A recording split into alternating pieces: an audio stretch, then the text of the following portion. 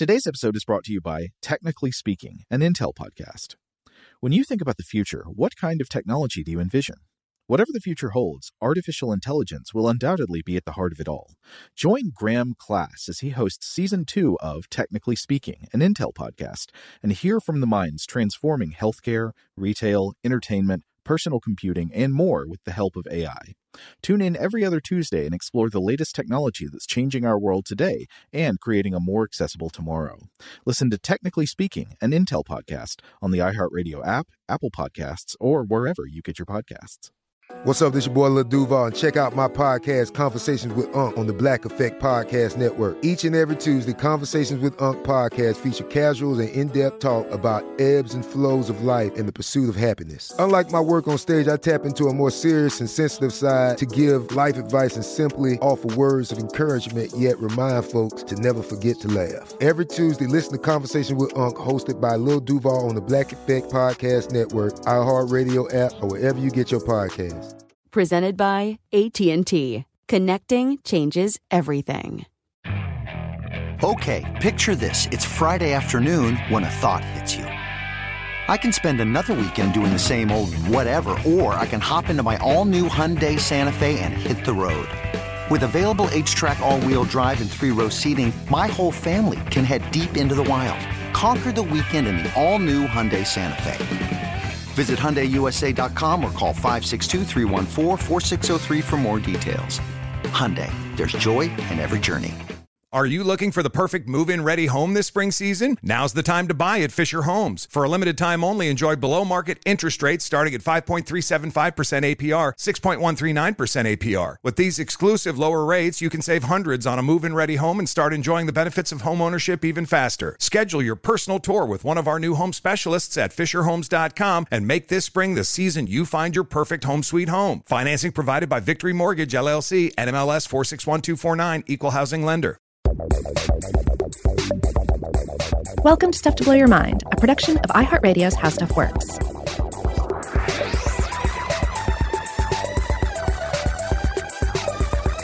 Hey, welcome to Stuff to Blow Your Mind. My name is Robert Lamb. And I'm Joe McCormick. And today we're going to do another one of our movie episodes. We try and do one of these roughly every month or so. Sometimes we skip a month. And then, of course, when Halloween comes around, there's liable to be a little bit more movie-centric conversation as we use fictional properties as a way to sort of springboard onto scientific discussions, to discuss topics we've discussed in the past in a slightly different light, or to explore topics that, we might not otherwise get into in a full-blown episode. I noticed you just said disgust, and today's episode will involve a different spelling of disgust. Yes, because we're going to be talking about David Cronenberg's 1986 remake of The Fly. Now, this is a movie, I rewatched it a couple of years ago, as I recall, and you rewatched it last night. Yep. And I think it's fitting that we're doing this. We're recording this shortly before Valentine's Day, and it is coming out in the week following Valentine's Day. Here you go, everybody. This is essentially our Valentine's episode for the year. The worst date movie of all time. Yeah, it is not it has romance in it, I guess. Some splashes of romance, but it is ultimately a tragic film, an icky film, a monstrous film. It is a film that is not about making you feel good about yourself, per se. No, it's a thorough. I mean, I love the movie too. It's a great horror movie, but it is just a deeply grimy experience at every level. It has like physical textural sliminess, but it also has really slimy behavior by certain characters. Yeah, it is a thoroughgoing exploration of slime. It's like both hands into the slime bucket up to the elbows, just rooting around in there. Yeah, this film and other films from David Cronenberg are often referred to very loosely as body horror. And I tend to sort of recoil from things that are labeled body horror because sometimes, at least in my experience, that label is sometimes given to work that is maybe a little bit more crude for crude's sake, or it's all about gore shock focus. Yeah, or it's about shock value, or it's very melt movies. Yeah, I like a good melt movie, but But I do have to say, like this film, and I think the other films of Cronenberg that fall under this categorization, they tend to be films that are not just about like the visual exploit of body and horror, but they get into the metaphorical domain of body horror. Yeah, a lot of Cronenberg's work, whereas most horror would be about threats to your life, like something wants to harm you and it's chasing you and you have to get away from it. Most of his horror is about the threat of having your identity corrupted. It's the threat of being transformed into something that is no longer you. Yeah, and of course this film has it in spades. So before we jump into further discussion, let's first of all, let's go ahead and say, yes, we will be talking about this film with spoilers. So if you have not seen David Cronenberg's 1986 film The Fly, and you would like to do so unspoiled, now's a good time to pause the podcast and go out and do that. But for the rest of you, yes, we will be discussing full spoilers for this film. So let's take a quick break to hear just a taste from the original trailer. There is a limit, even to the imagination. Human teleportation, molecular decimation, breakdown, and reformation is inherently purging. Where our greatest creations meet our deepest fears. Something went wrong, Seth. When you went through, something went wrong. You are about to go beyond that limit. You know, there's another original and remake pair that I often think about alongside the 1950s Fly with Vincent Price, and then is it Vincent Price? Yeah. Oh yeah. Yeah, and the Cronenberg remake is The Thing. Yes. You know, it's a very similar thing, like Howard Hawks' The Thing in the 1950s. It has one kind of vibe, and it is substantially reimagined by the time Carpenter does it in 1980 or whatever it was. Yeah, and in both cases you see the remake reimagining it to the degree that the remakes become like the standing examples of the work. But they're both stories about transformation. They are, yeah. Though in both cases the later versions made the transformation much more disgusting. Yes. So let's back up a little bit about just the origin of The Fly, because it also parallels The Thing in that just as The Thing, the original motion picture, was based on a pre-existing work of fiction, the same is true of The Fly. The 1958 film The Fly, which was directed by Kurt Newman with a screenplay by future best-selling author James Clavell of Shogun fame.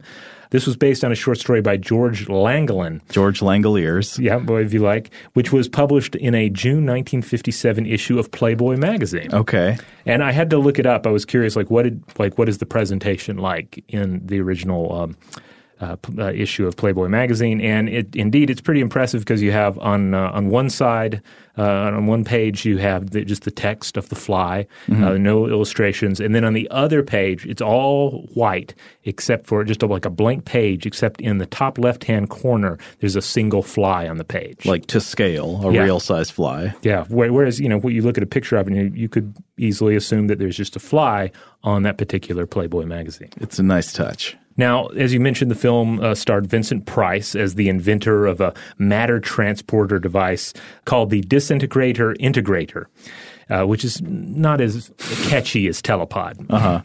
So he's working on this device, and of course he tests it out. Things go horribly wrong when a fly ventures into the transporter with him, and he emerges as two different creatures: a human with the head and arm of a fly, and a fly with the head and arm of a human. Now, in the original movie, I'd say the most iconic scene is when the smaller version, the fly-sized body with the tiny Vincent Price head on it, gets stuck in a spider's web and starts screaming, "Help me! Help me!" But I remember thinking when I saw this original movie, like, okay, so he's got a human head, but like it's to scale. It's a fly-sized human head. That wouldn't possibly work. He wouldn't be able to fit all the like human neurons into the brain of that size. His brain wouldn't work anymore. Well, as we'll continue to discuss with Cronenberg's version, the computer that is powering teleportation is really advanced. It's just a godlike machine. And it likes to roll the dice. Yes.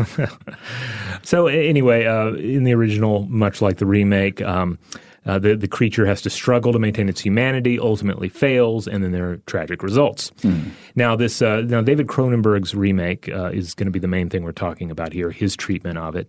Cronenberg was, of course, coming off of success with Videodrome and also an adaptation of Stephen King's The Dead Zone. Scanners too, right? Well, Scanners had been before that, but these two had come out the same year, a couple of years prior. Oh, okay.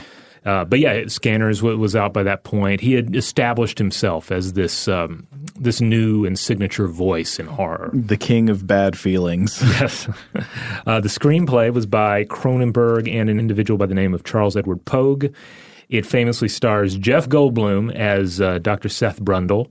A tour de force. Oh, yes. Yeah. Like maximum Goldbluming in this, but also Goldbluming to just a perfect degree. Like it plays to all his strengths as a performer.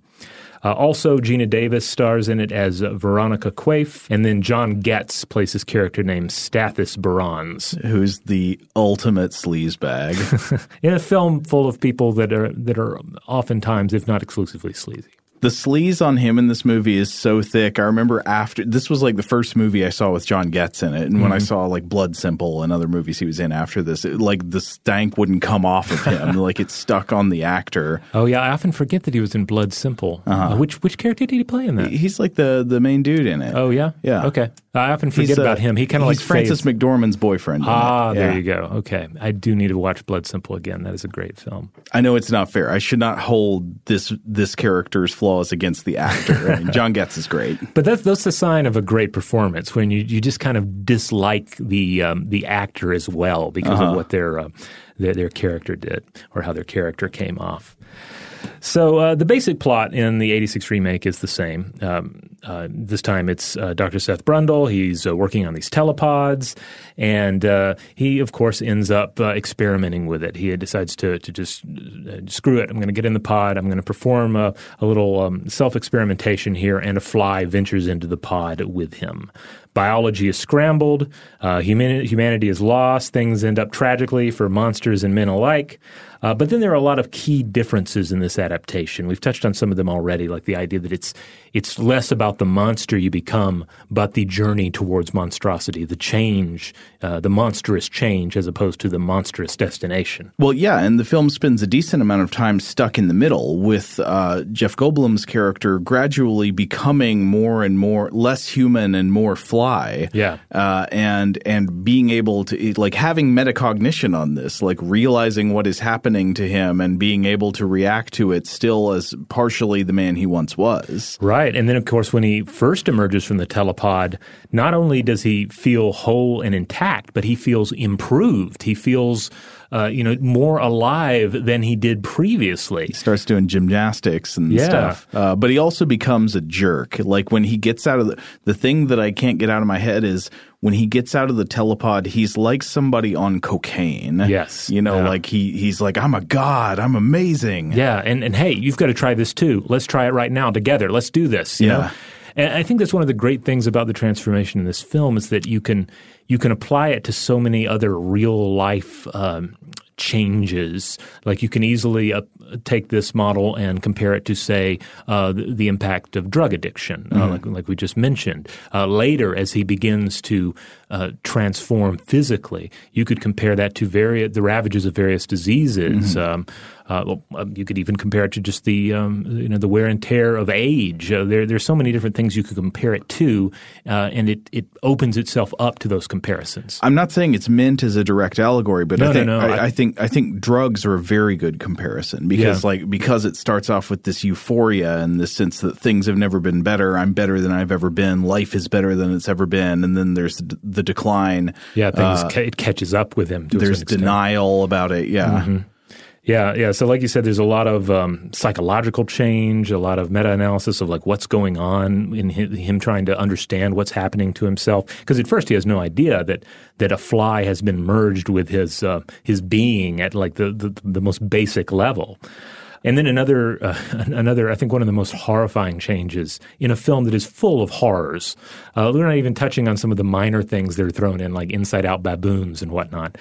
But towards the end, as he's almost completely monster, he relates to Veronica that he has a solution in mind, and that is that she and her unborn child and him, the Brundlefly, should climb into the telepods together and then merge themselves into a single perfect being. Right. He decides, I'm wasting away because there's too much Fly in me. Like, I went in just me and Fly, and now I'm going to be 50-50 when this process finishes. And he's like, if I get some more humans and then merge me with them, then I can be something like, 70-80% human. And that's just enough Fly. Right. And of course, this is the predominantly fly brain thinking. This is he talks about like the absence of politics in insect culture and so forth. But it's such a horrifying solution because it makes sense. He's making sense, but it's just unspeakable horror to imagine what this final form would be if he's able to carry this out. Mm-hmm. And unlike the case with him merging with the Fly, this would be presumably merging two conscious sentient people.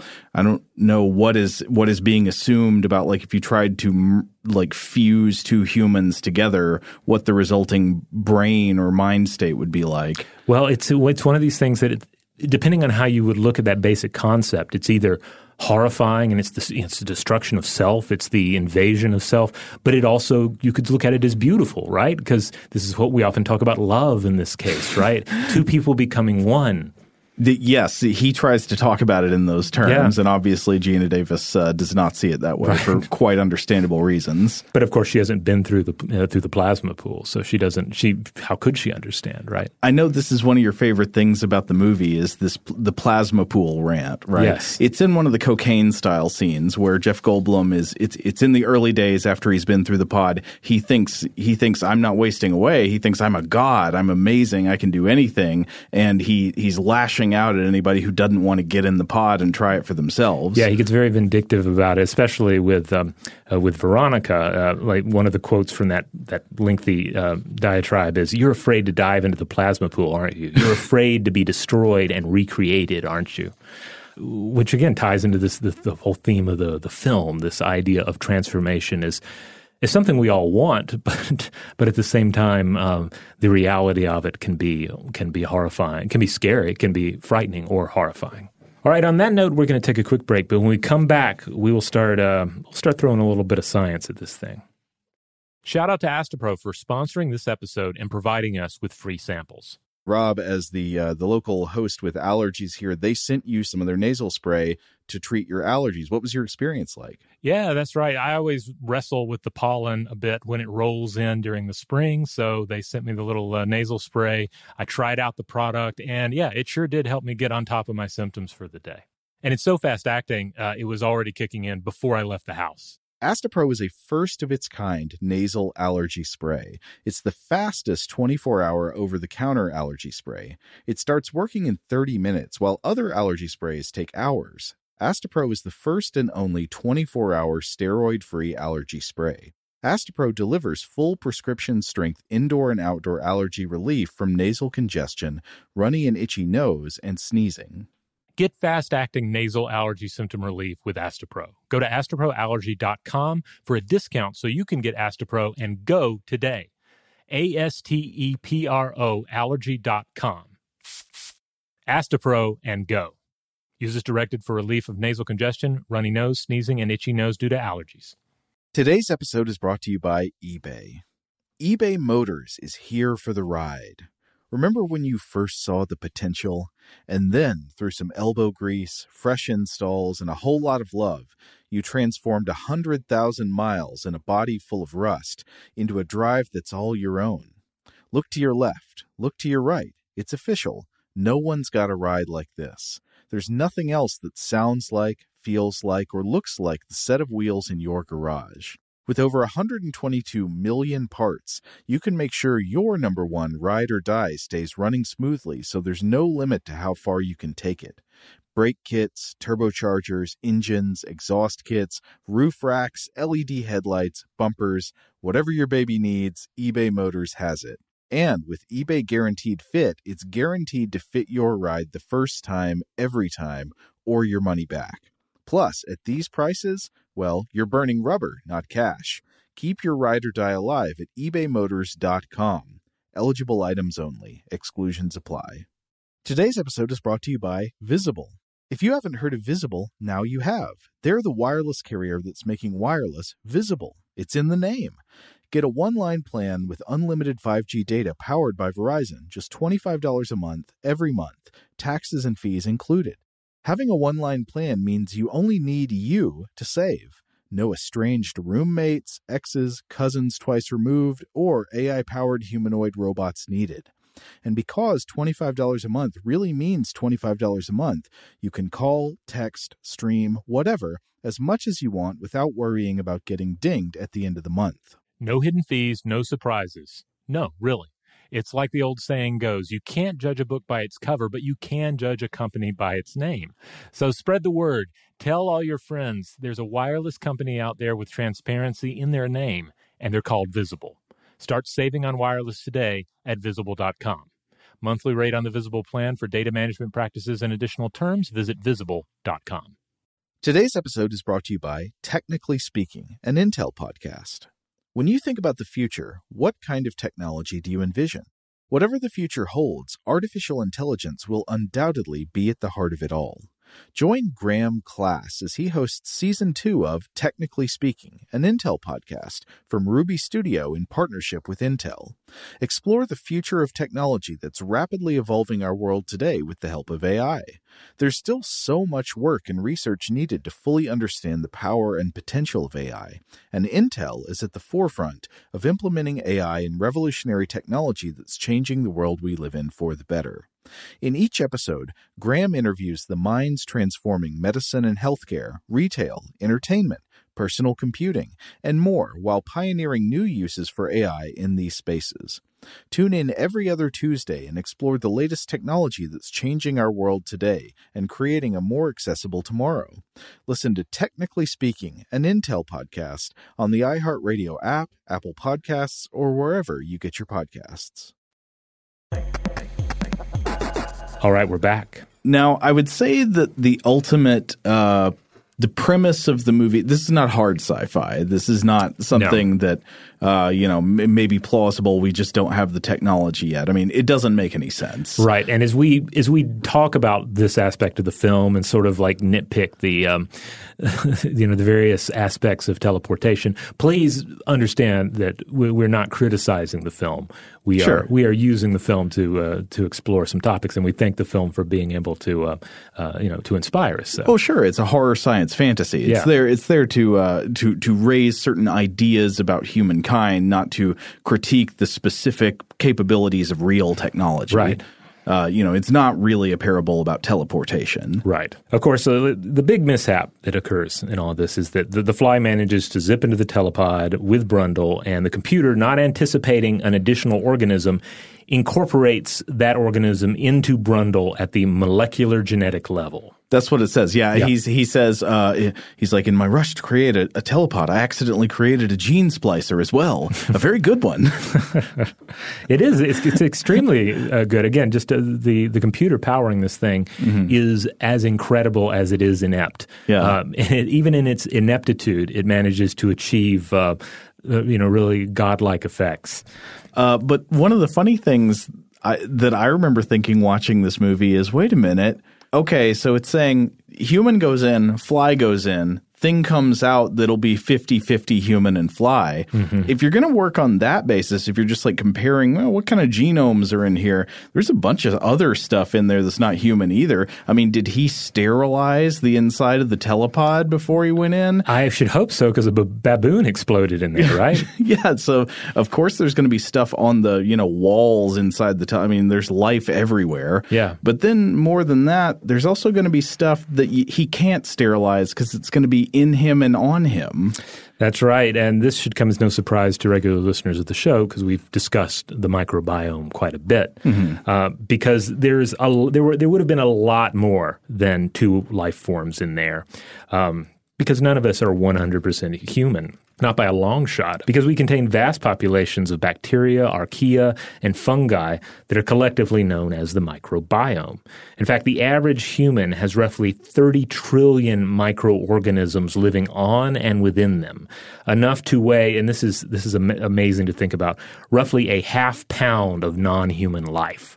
So just imagine this scenario. If you were to step into telepod A, and then you were going to zip into telepod B and C, with human emerging from C, and then all your microbiome just left in a pile in pod B. That would be a half pound of stuff. Yeah, I mean roughly. Yes. Roughly, but and maybe just by cell count, it's going to be. We don't know exactly, but the estimate is something like equal numbers of cells, or maybe a 2-to-1 or something. Yeah, it's staggering when you look at some of these numbers. These numbers that I'm reading here, by the way, come from a January 2020 Simons Foundation article titled "You're Not All Human: The Wonder of Gut Microbes." They also point out that we're talking an average of 150 different species of bacteria alone within the average person, and that's out of 6,000 possible species worldwide. The human genome contains 20,000 genes, while your microbiome contains 3 million genes. So I got another wrinkle to add, too. Let's hear it. Okay, so it wouldn't just be your microbiome and the fly, but it would also be the fly's microbiome. Yeah, I didn't even get figures for that. There are parasites that live on and prey on flies. Yeah, you've got those as well. That's assuming that Brundle himself does not have some sort of a parasite, and we don't know what he had for dinner. He might have had a bad, pork sandwich or something. Oh no! You go in there with trichinosis, and then it fuses you with the worms. Yeah, because he's certainly living a bit foul up in that loft later on, but it's not exactly pristine either. It's like the work abode of an obsessed scientist. Right. Sorry, I was just looking up the names of some fly parasites. Oh, yes. There are some great ones. One that I was seeing referenced in a lot of research is called Spellangia cameroni Perkins. Perkins, okay. Perkins, the Perkins parasite. So you get a bit of that in there too. All right. So you have all this stuff potentially in the telepod with Brundle, with this even this fly thrown in the mix as well, and the computer that is managing this transport of the individual and the individuals across the room to the other telepod or the other telepods. It's having to handle all of this information on top of just the basic atoms, something like a trillion atoms or more. Yeah, this is another thing that, if we want to get serious about teleportation for a second, I would argue that it is essentially impossible. Right. First of all, the amount of energy that it would take to disassemble your body and then reassemble it in another place is just unfathomable. Right. But also, how would the information be managed? It's too much information to sample and keep track of. Mm-hmm. I think teleportation, I'm sorry to say, is just not a technologically feasible proposition, even in the distant future. Right. Of course, if you watch enough science fiction about it, you probably feel pretty okay about that because teleporter mishaps they kind of compose one of my favorite subgenres or subgenres of science fiction. I'm a big fan of Stephen King's The Jaunt. Oh, that's a great one, yeah. Which is a different take and maybe in some ways a more I don't know. It's a different take on it for sure that that would require a different episode to break down the science of. We shouldn't spoil that one, but that is a great horrifying short story. Yeah. The other one I think of is in Spaceballs when the guy gets his butt on his front. It gets the bottom half of his body backwards. Oh, man. I haven't seen Spaceballs in a very long time, so I forgot all about that. Yeah. But you find examples. Star Trek, of course, you had regular use of teleportation technology and occasionally would explore mishaps in interesting ways. But even if it's not malfunctioning, I think something that is at some point explored on Star Trek. I've heard they get there at some point of people contemplating the fact that what's really happening every time you are teleported is that you die. Yes. And a new version of you is created. So it's like your consciousness does not survive the process. You are disintegrated. And then there's just a copy of you. And that copy of you goes on with your business. Yeah, if I remember correctly, there's an episode of the 90s reboot of The Outer Limits that explores this as well. But that's a whole other side to it too. Yeah, the idea that every time you teleport, you die. Yeah. But then I guess, again, on the other hand, every time you teleport, you're reborn. Sure. Well, it might be great for the version of you that's reborn, but that doesn't get to be you. You're done. Yeah. Well, but he was annihilated down to the last atom, so he was completely recycled. So anyway, just contemplating like the sheer number of life forms that would have been in that telepod, I think is just a fun, intellectual exercise, and also creates all sorts of new horrible scenarios. Like, indeed, what if you weren't just merging a fly and a human together into one being? What if it was all of those things? What if it was just cut the fly out? The flies shoot out of the pod before it goes off. What if it's just Brundle and his microbiome, all the occupants of the microbiome being fused into one life form? Yeah, Brundle hyphen E. coli. Yeah. Plus everything else. It's crazy. I love just trying to imagine what that would consist of. Now, here's another question that I think comes up. There's, of course, when he's trying to figure out what happened in the movie, he's asking the computer in that wonderful way that, like, 1980s computers functioned in science fiction, where you could just have conversations with them. Yeah, they're just a natural language input and response system.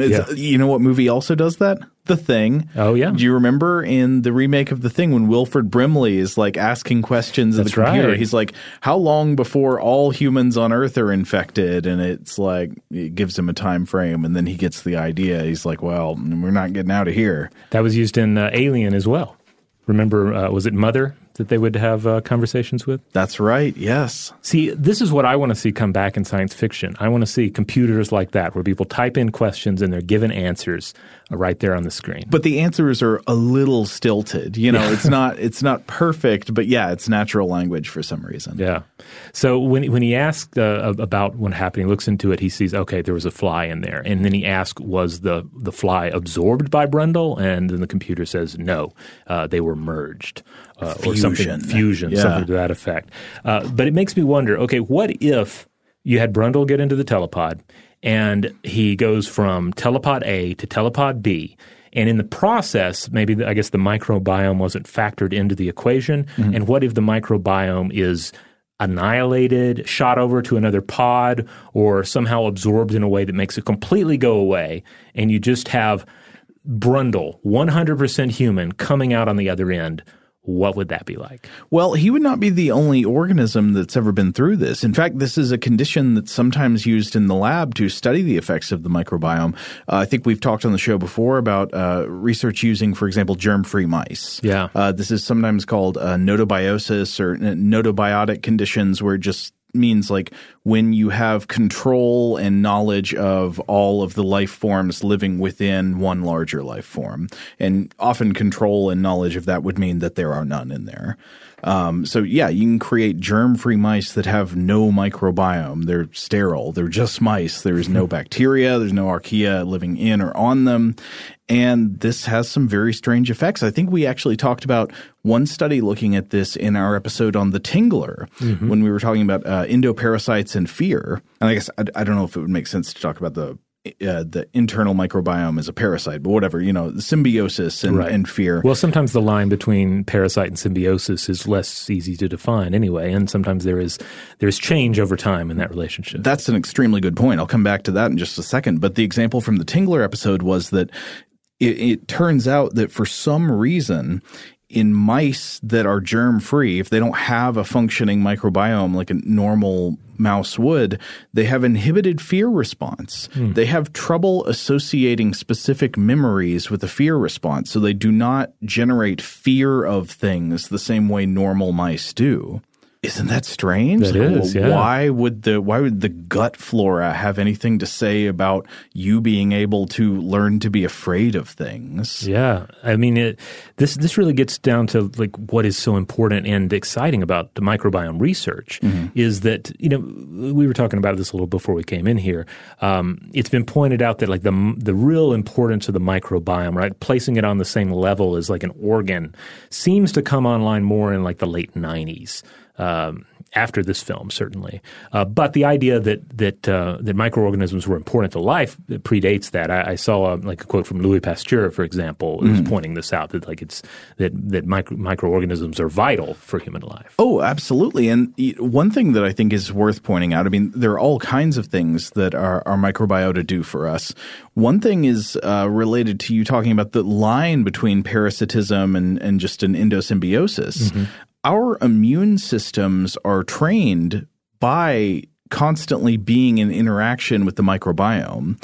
And so there are tons of microorganisms in and on our body that are not harmful to us, but they live in a kind of uneasy alliance with an immune system that they are managed by. Right. And that's a lot of what our immune system does. Our immune system is not just, fighting the flu when you get infected. It's also managing the body's relationship with its microbiota. Yeah, so it's not just, say, the Roman legion sent out to conquer territory or to fight an adversary. It is like a police force. Yeah. So looking around a little bit about this, like obviously the scenario of all your microbiome being teleported out of you is not realistic. No, and you would not want that to happen. Right. But I do wonder, is that something that would just pretty much be immediate death? I mean, is it something you could survive? Well, I was looking at an article that deals with this a little bit. Titled Life in a World Without Microbes by Gilbert and Neufeld, published in PLOS Biology. And the authors are mainly dealing with really an even larger scenario. They're looking at what if all the the microbiological life, all the bacteria on Earth were to just perish. What would happen? That would not be good. It would not be good. But they write that it would, quote, be false to claim that macroscopic life cannot exist without microbes. However, although life would persist in the absence of microbes, both the quantity and quality of life would be reduced dramatically. So they write that humans could get by fine without microbes, certainly for a few days. We probably wouldn't even notice it. And, we would continue to be able to eat and digest food, they point out. But their main focus, of course, on this is the idea that all the microbiotic population of the world would be wiped out. And if that were to take place, they think it would lead to societal collapse in about a year, with pockets of humans surviving for perhaps centuries after that. So, generations of humans would continue to live on, but that ultimately they would probably die out as well. Every single natural ecosystem depends on microbes. Yeah. And without their activities, every ecosystem would begin to break down. Yeah. Now, as for the individual Brundle, the notobiotic Brundle, it seems like he would probably be fine. He might even feel pretty good, but at first, but he would almost certainly need to repopulate his body with microbiota. And we see examples, of course, of cases where people say have part of their gut flora wiped out by antibiotics, or some other condition. They're able to use something like a fecal transplant, for example, to reintroduce the necessary microbes into the gut. And of course, there are other like probiotic techniques as well. So I don't think his condition would be hopeless or anything. Probably would not make an interesting movie. Would not be healthy to stay that way. Right. Again, I mean, it would probably have some drastically negative effects on the immune response. Right. So certainly if he was like, oh, I feel great and I'm glad I got all those microbes out of my body, and then he were to say do it on a weekly basis, that would not be good. All right. On that note, we're going to take another break. But when we come back, I want to discuss a little bit. We've spent a lot of time already talking about what could go wrong with teleportation, and certainly that is kind of the central exploration of the film itself. Mm-hmm. But after the break, I want to talk about what could potentially go right. Today's episode is brought to you by eBay. eBay Motors is here for the ride.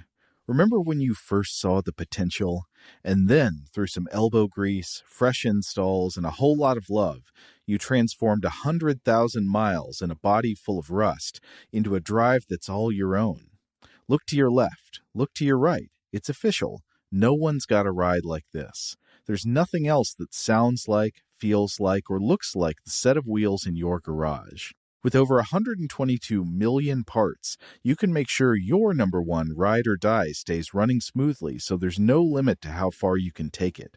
Brake kits, turbochargers, engines, exhaust kits, roof racks, LED headlights, bumpers, whatever your baby needs, eBay Motors has it. And with eBay Guaranteed Fit, it's guaranteed to fit your ride the first time, every time, or your money back. Plus, at these prices, well, you're burning rubber, not cash. Keep your ride or die alive at ebaymotors.com. Eligible items only. Exclusions apply. Today's episode is brought to you by Visible. If you haven't heard of Visible, now you have. They're the wireless carrier that's making wireless visible. It's in the name. Get a one-line plan with unlimited 5G data powered by Verizon, just $25 a month, every month, taxes and fees included. Having a one-line plan means you only need you to save. No estranged roommates, exes, cousins twice removed, or AI-powered humanoid robots needed. And because $25 a month really means $25 a month, you can call, text, stream, whatever, as much as you want without worrying about getting dinged at the end of the month. No hidden fees, no surprises. No, really. It's like the old saying goes, you can't judge a book by its cover, but you can judge a company by its name. So spread the word. Tell all your friends there's a wireless company out there with transparency in their name, and they're called Visible. Start saving on wireless today at Visible.com. Monthly rate on the Visible plan for data management practices and additional terms, visit Visible.com. Today's episode is brought to you by Technically Speaking, an Intel podcast. When you think about the future, what kind of technology do you envision? Whatever the future holds, artificial intelligence will undoubtedly be at the heart of it all. Join Graham Class as he hosts Season 2 of Technically Speaking, an Intel podcast from Ruby Studio in partnership with Intel. Explore the future of technology that's rapidly evolving our world today with the help of AI.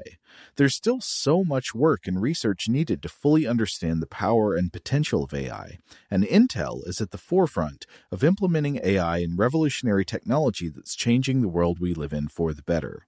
In each episode, Graham interviews the minds transforming medicine and healthcare, retail, entertainment, personal computing, and more while pioneering new uses for AI in these spaces. Tune in every other Tuesday and explore the latest technology that's changing our world today and creating a more accessible tomorrow. Listen to Technically Speaking, an Intel podcast on the iHeartRadio app, Apple Podcasts, or wherever you get your podcasts.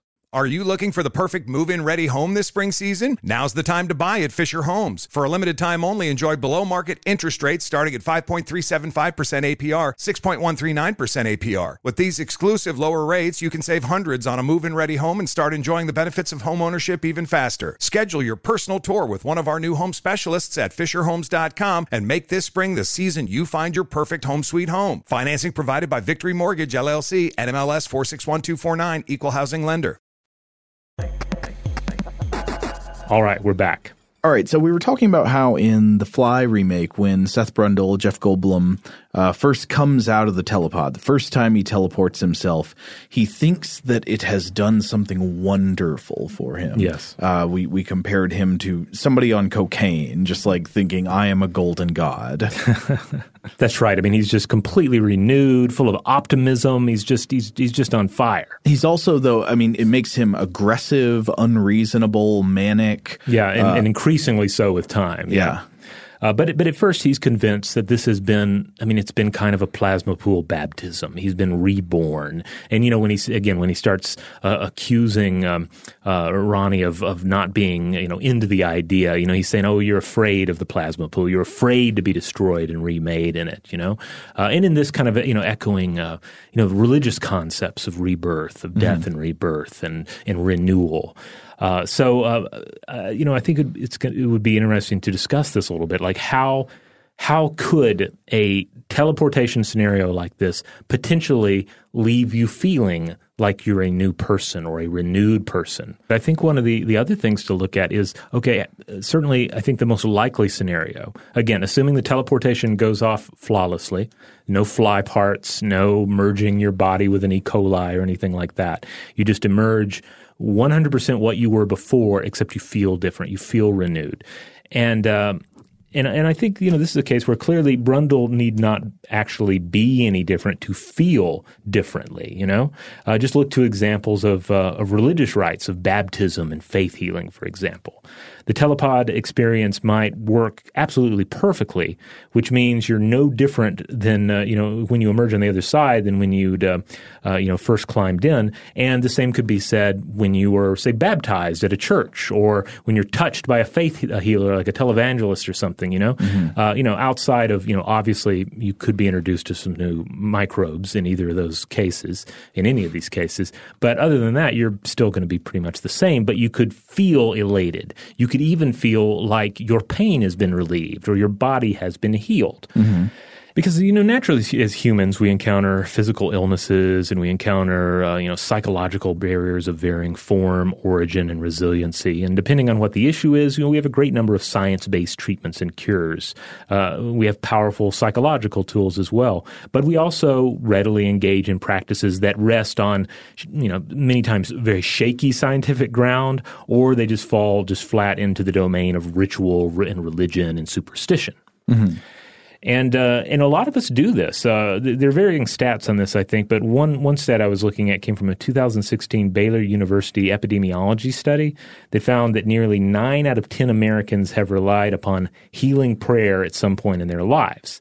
Now, most of these individuals do so alongside actual medical care. And I've seen cases where embracing both has been argued to help push medical care in, say, highly religious places. But this particular study didn't tackle the perceived success of healing prayer, though a lot of studies have weighed in on this question, some quite controversially. Some critics in the scientific community have urged the end of clinical trials for, quote, highly implausible treatments. Because, you can argue that there may be room for some alternative medical treatments to actually work for reasons that we don't quite understand yet scientifically, be it some sort of, rare herb that's used traditionally somewhere, and maybe scientists just haven't explored it enough to see if it actually has some sort of an effect. And you can argue that some rituals have psychological virtue for a variety of reasons, such perhaps they have elements of mindfulness to them, and that's useful. But a lot of this stuff ultimately ends up working to some degree because of the placebo effect. Sure, and that's one thing where I think even if you believe, say, in some cases prayer works, like intercessory prayer changes outcomes, you would have to still acknowledge that in some cases it's also going to be due to placebo effect, and you aren't always going to know which is which. Yeah. Or like we know the placebo effect happens either way. Yeah, but then the weird thing about the placebo effect is you also have to you have to believe in it for it to work. Right. Or you have to believe in the thing that is working via the placebo effect. You can't just I don't know. I get if you could just believe in the placebo effect and just be like, oh, mighty placebo effect, heal my body pains. Anyway. Well, there are some things that I would say are that are going to have placebo-like implications that transcend just your personal cognitive beliefs or awareness. Like one example I would use is that you talk about faith healing scenarios and how sometimes people go to a faith healer, get hands laid on them, and they actually feel better. They're like, my pain went away. Oftentimes it returns soon thereafter, but it does really seem to go away for a short time. And I would say something that's probably going on in a lot of these cases is a powerful social effect. Absolutely. You're in a group with a lot of people and you are feeling profoundly socially included for a moment. All these different people paying attention to you and caring about your problem. That is a profound and somewhat rare situation to be in. Yeah, and in some of those cases too, people are going to tell you it's going to be okay. Even if it's maybe not going to be okay. But sometimes nothing helps in the short term like a soothing voice telling you that, right? Right. I bet almost everybody listening has had the feeling of like you're worried about something in your body and you go to the doctor and it's just like as soon as the doctor tells you it's okay, your complaint just vanishes. Yeah, I've had that experience and then later someone says, well, what did they say? And they're like, I don't know. I kind of stopped listening after they said everything was all right. You know? Or it didn't, like I was so wrapped up in just the initial explanation that I didn't soak all the information in. So at any rate, we're not going to go into excessive detail on the placebo effect. We've discussed it in more depth in the past. But for this episode, I was looking at Great Expectations, the evolutionary psychology of faith healing and the placebo effect by one Nicholas Humphreys. And I thought he made, for one thing, he made some concise points about this entirely inward experience. He also shared a wonderful quote from Plato at the beginning that can be applied to our understanding of the placebo effect. Plato wrote, I said that the cure itself is a certain leaf, but in addition to the drug, there is a certain charm, which if someone chants when he makes use of it, the medicine altogether restores him to health. but without the charm, there is no profit from the leap. Well, that would be a very good point. It would not be helpful to slip somebody placebo pills. Right. In order for a placebo medication to be effective, the person needs to be aware that it's being prescribed and to take it. Yes. You can't do the thing you do to the dog where you like stick the tick pill in a bunch of peanut butter or something. Exactly. Yeah. Humphreys stresses that for the placebo effect to work, the patient has to be aware of the treatment. They have to believe in the treatment due to experience or reputation. They have to expect improvements afterwards, and then these expectations influence the patient's capacity for self-cure. Mm-hmm. So, to bring it back to Brundle, Brundle can't just be slipped through the telepod in his sleep. He's knowingly going through it. He knows what is going to happen, that his body is going to be taken down and then reassembled, and then either proactively or retroactively begins to assign certain ideas of rebirth to that equation. Where does all that language come from when he starts ranting? It's as if he's ranting quickly about the plasma pool and everything. It's like he's already had these phrases kicking around in his head. Right, yeah. He's been thinking about it. He just hasn't been ranting about it to his girlfriend. Mm-hmm. Now, in this paper, Humphreys ultimately explores the idea that was proposed by others that the placebo effect we see today, our seeming tendency to experience it and its use in traditional healing rites throughout history means that the placebo effect may have been subject to strong pressure from natural selection. Humphreys contends that the placebo effect is probably not inherently adaptive because sometimes it is also maladaptive, but that evolution may well have helped shape a talent in humans for, quote, a tradition of self-deception and delusion.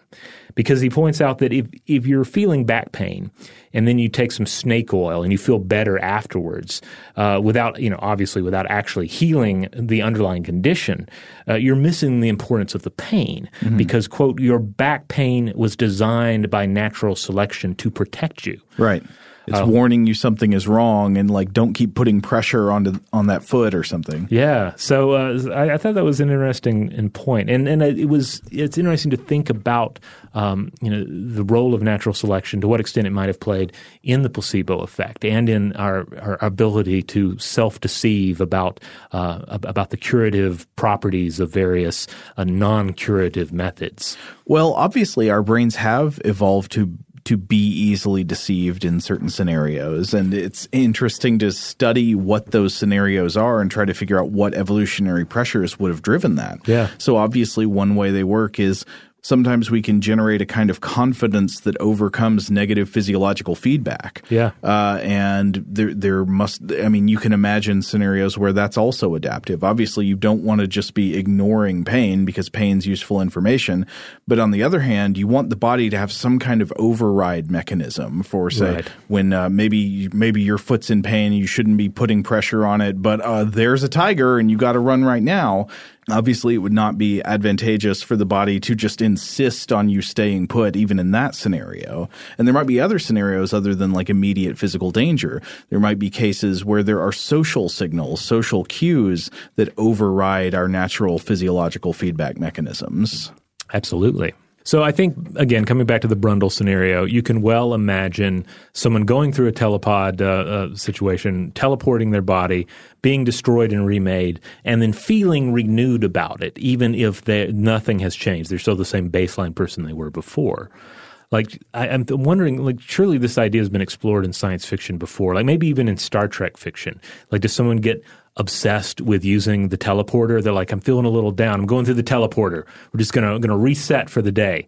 Like, that's better than a quick shower or a power nap, right? But for the rest of the episode, I thought we might explore just a few, relatively briefly, I think, how going through the teleporter could potentially actually change you, could actually, alter, say, your mind and your mood. Okay, so this made some kind of physical change to the body, and now Brundlefly is different. Right. Yeah, so I think one way to look at it, of course, is neurological, because again, the complexities of teleportation are again just fantastic and not really realistic compared to our understanding of science.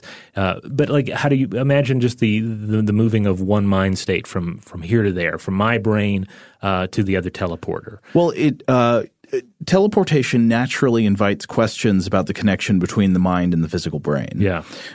Because, again, we were talking earlier about the idea that teleportation would almost certainly kill you if it could actually be done. It probably can't even be done. But imagine you could be destroyed down to, every last atom disassembled and then rebuilt as a perfect copy somewhere else. What reason do you have to believe that your consciousness would be continued there instead of it's just, lights out? Yeah, this gets into the whole ship of Theseus situation, right? Is the copy the original, et cetera? Yeah, and we've talked about this in previous episodes with like the Donald Davidson Swamp Man thought experiment. Where imagine you are struck by lightning in a swamp and atomized, and then nearby a tree gets struck by lightning that rearranges its atoms in a way that just happens to be an exact copy of you, down to including all of your memories and everything. Davidson's question was, is that still you, even if it goes and recognizes all your friends and all that? But those atoms, that body has never actually met your friends before. It's just a coincidence. Yeah. And I guess another question to add on, I don't think Davidson addresses this, is there any reason to think that your consciousness would continue in that other thing? And I don't know if we have any reason to say it would. Yeah. Now, I'm glad you brought up the lightning because this brings me to the next point I wanted to make, is that assuming you're the same person in telepod B that you were in telepod A, and assuming that for the most part there are no changes, one way that you could see like an alteration in mood or personality is if there was some imperfection in the copy. Say it essentially damaged your brain in some fashion in reproducing you on the other side. And we have plenty of examples of this in science. We've discussed numerous cases on the show before where brain injuries and alterations to the brain can impact mood. And one of my favorite, and also I think it's great because it's essentially a positive tale of this sort of thing, is the 1994 case of Dr. Tony Cisoria, an orthopedic surgeon who was electrocuted in a lightning strike and then afterwards began to hear music in his head and developed what has been described as an insatiable desire to learn to listen to the piano and learn to play the piano. And then he eventually became a composer and a performer. Wait, did he die? Did he die in these? Oh, no. He's very much alive still. Oh, okay. Yeah. Wait, I have I may be using this word wrong. Does electrocuted necessarily mean you died? Ooh, now this is a good question. Perhaps I'm using the word wrong. Oh, perhaps I've been using it wrong. I don't know. I always assumed electrocuted means dead. But well, just in case, to be sure, he was he suffered an electric shock via lightning strike. Yes. Did not die. But afterwards, he heard music in his head. He wanted to play the piano. He learned to play the piano. He became a composer. That's cool. Yeah, he's written books, I understand. He's what's sometimes referred to as an acquired savant, someone who exhibits extraordinary abilities after sustaining central nervous system damage or disease. Now, of course, this is not the only case of somebody going through a large electrical stimulation of the nervous system and coming out of it feeling better. This is actually I know electroshock therapy gets a bad reputation in fiction and stuff, but for some people it is actually a very helpful intervention for, depression that resists other treatments. Right. Sometimes there are brain states that are very negative where electroconvulsive therapy, applying an electric current to the brain, causes some kind of internal reset that gets people out of negative mental scenarios. Oh, wow. Yeah. So you could imagine, as long as we're imagining teleportation, you can imagine a situation where in recreating the brain or in the process of the brain coming back online in pod B, that you essentially have, it's like an electroshock to the brain. And then, of course, there are plenty of other examples of people whose moods, personalities, and cognitive abilities have been impacted, in many cases negatively impacted, by changes or injuries to the brain. So I think there's a lot of room for that scenario to take place, again, if you actually had teleportation technology. And then to come back to the microbiome, I think that's another place to consider. So assuming that you don't have your entire microbiome fused with your genetic code, assuming that your microbiome is not dumped out into another telepod left to just sort of melt on the floor and have to be scrubbed up by the telepod scrubber. What a job. Yeah. Imagine like what else could happen, right? Like what if it just readjusted your microbiome to a certain degree? Because we know we're still learning more about this, but we know that the microbiome has an impact on our personality, on our moods, on our cognitive ability. Like its roots run deep. Yes, and there are ways to have a healthier or less healthy microbiome. I mean, again, we already referenced fecal transplants. This is an actual cure for some diseases. Yeah, so you could have a situation where, okay, the teleporter didn't quite know how to handle the entire microbiome. Some things made it through, some things were left out. I don't want to even explore the possibility of some individual microorganisms being fused into all new microorganisms because Lord knows what that would consist of. But you could imagine where you might emerge with maybe an improved microbiome by pure accident, in the same way that not everyone that is struck by lightning turns into a piano virtuoso, but you could have a situation where you clearly have a situation where at least one person was, and you could, I guess, conceivably have a situation where one person survived a teleportation and came out on the other end with improved microbiome and maybe a improved health or even mental health due to it. I know I've read in looking at the downsides of when he comes out. So he comes out feeling very purified, but he's also a jerk. You know, he's like he comes out being aggressive and manic and stuff. And I know I've read about imbalances in the gut microbiome of dogs possibly leading to aggression in dogs. Interesting. Yeah. I was looking around a little bit about like other things that can adjust your microbiome. Like one that's of course being studied is how space travel can change your microbiome. And the most obvious factor, of course, is radiation. But one of the studies I was looking at was saying, okay, well, radiation accounts for some of what we're seeing, but we think like microgravity is playing a role as well. So and then other environmental conditions that they're still figuring out. So. Yeah, it's just such an amazing revelation to come back to the power of the microbiome and just how close it is to us, how it is essentially like an organ. You are a person, but you're also a world. Yeah. You're an environment. Your body is a wonderland. Yeah, that's what's in the plasma pool. All right. Well, hopefully we gave everybody some additional food for thought on the fly and on teleportation.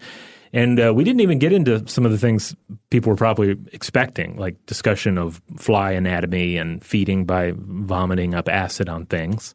But who knows? Maybe we could come back and do that in the future. We also didn't talk about the Simpsons episode. Oh, is it Fly versus Fly? Yes. Yeah. It goes to great places. I love it when Homer drags one of the telepods in front of the toilet and tries to, I think, avoid climbing the stairs. Yes. Yeah, lots of reckless use of the telepod, which I enjoy.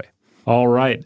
So let us know what you think. Are you a big fan of the original Fly? Are you a fan of Cronenberg's Fly? Are you, like me, disappointed that Cronenberg has not gotten to make his sequel to The Fly? He apparently wrote a screenplay and everything. Oh, really? Yeah. And well, wait, there was The Fly 2. I've never seen it. Oh, well, The Fly 2 is a gross monster movie. It's certainly not as contemplative as Cronenberg's original. But if you go into it just expecting kind of a big monster movie with some teleportation shenanigans, it's entertaining in its own right. But Cronenberg has, at least in past years, he's mentioned a script that he wrote and he's kind of cagey about it. Like it seems like it's maybe not a direct sequel to The Fly, but it is very much about teleportation. I don't know to what extent, like merging of genomes comes into it. If there's any kind of chimera in it at all, and maybe it's ultimately more exciting about the possibility that maybe it doesn't have that. Maybe it's more about some of these ideas we've been discussing here in this episode about teleportation. What if it's from the Fly's perspective and it's about the horrors of becoming part human? That would be interesting. I would watch that.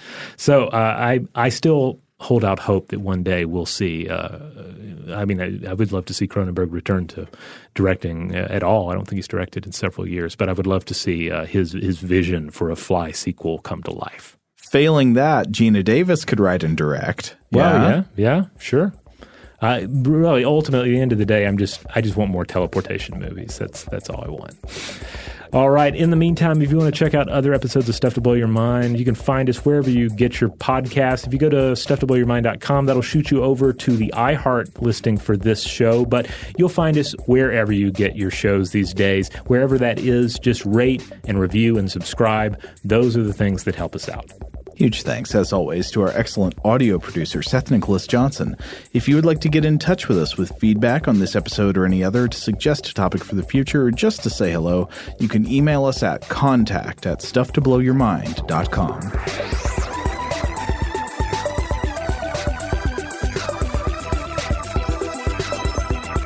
Stuff to Blow Your Mind is a production of iHeartRadio's How Stuff Works. For more podcasts from iHeartRadio, visit the iHeartRadio app, Apple Podcasts, or wherever you listen to your favorite shows.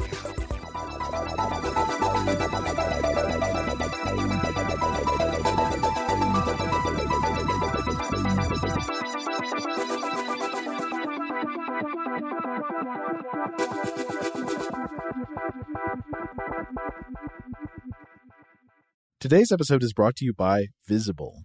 The future of wireless is here, and it's transparent. Switch to Visible, the wireless company that makes wireless visible. Get a one-line plan with unlimited 5G data powered by Verizon, just $25 a month, every month, taxes and fees included. No hidden fees, no surprises, no, really. What are you waiting for? Get with the times and switch to Visible at Visible.com. Monthly rate on the Visible plan. For data management practices and additional terms, visit Visible.com. This is Malcolm Gladwell from Revisionist History. eBay Motors is here for the ride. With some elbow grease, fresh installs, and a whole lot of love, you transformed 100,000 miles and a body full of rust into a drive that's all your own. Brake kits, LED headlights, whatever you need, eBay Motors has it. And with eBay Guaranteed Fit, it's guaranteed to fit your ride the first time, every time, or your money back. Plus, at these prices, you're burning rubber, not cash. Keep your ride or die alive at ebaymotors.com. Eligible items only. Exclusions apply.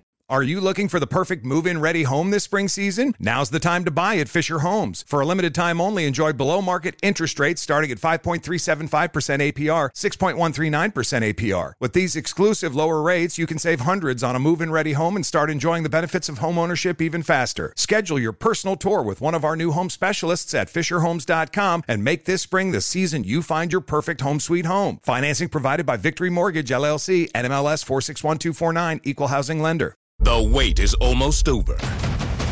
Get ready for the 2024 NFL season as the full schedule is announced. Every rivalry, every rematch, every rookie debut, every game revealed. The 2024 NFL schedule release, presented by Verizon, coming in May.